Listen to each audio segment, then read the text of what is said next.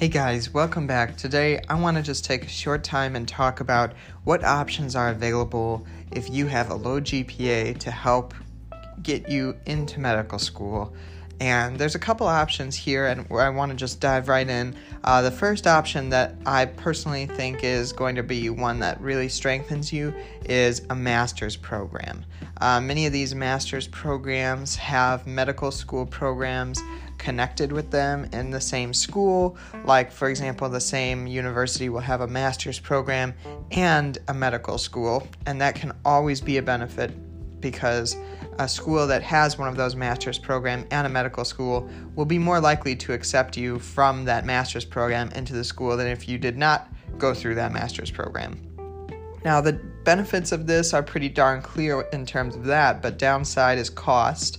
I mean, it's going to be another year or two of schooling depending on the program, so that's definitely something to take into consideration, but it does provide solid numbers if you did not have a great GPA in college. So that's what I would recommend looking into as, the first option. Number two, you can always take a gap year. Gap years will help you get, work experience, volunteer experience, and shadowing experience, but they only help if you're proactive in them. Medical schools are not going to want to see that you just did nothing during your gap year or that you went on like a 9-month-long cross-country hiking adventure. Now, granted, that might be really cool, but it's not going to do anything to enhance your medical school application. And so if you are going to take a gap year, my advice is make sure that you are doing relevant things. Now, whether that means that you have a lot of clinical exposure or a little bit, that's all for you to decide. But I would say the more the merrier on the gap year then. And if you are going to take it, you need to be able to have something or some things to show from it. I know a lot of people take a gap year. It's actually becoming more and more common, but it is something that you have to think about. Can I really do this and stay on focus if I want to apply to medical school? So besides the master's program or the gap year, you could take some science classes at a community college or normal college or even at the graduate level in a non-degree function.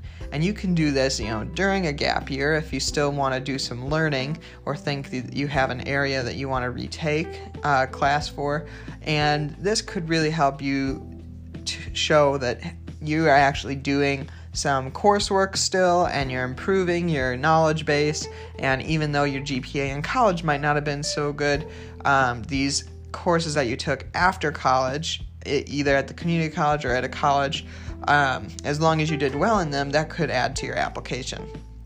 So that's one that I haven't heard a lot of people do, but I have heard a few. So that's definitely worth taking a look into either during your gap year or in place of a gap year.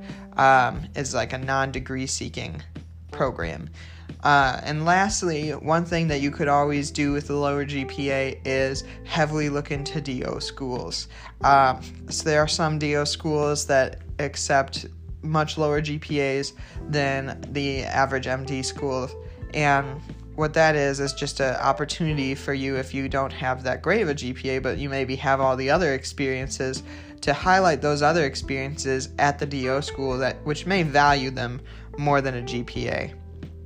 I'll have a whole separate video on DO versus MD in the applicant process coming out soon, but just those four things I'd like to talk about: that master's program, the gap year, some non-degree seeking classes, and DO school are how I would deal with a low GPA.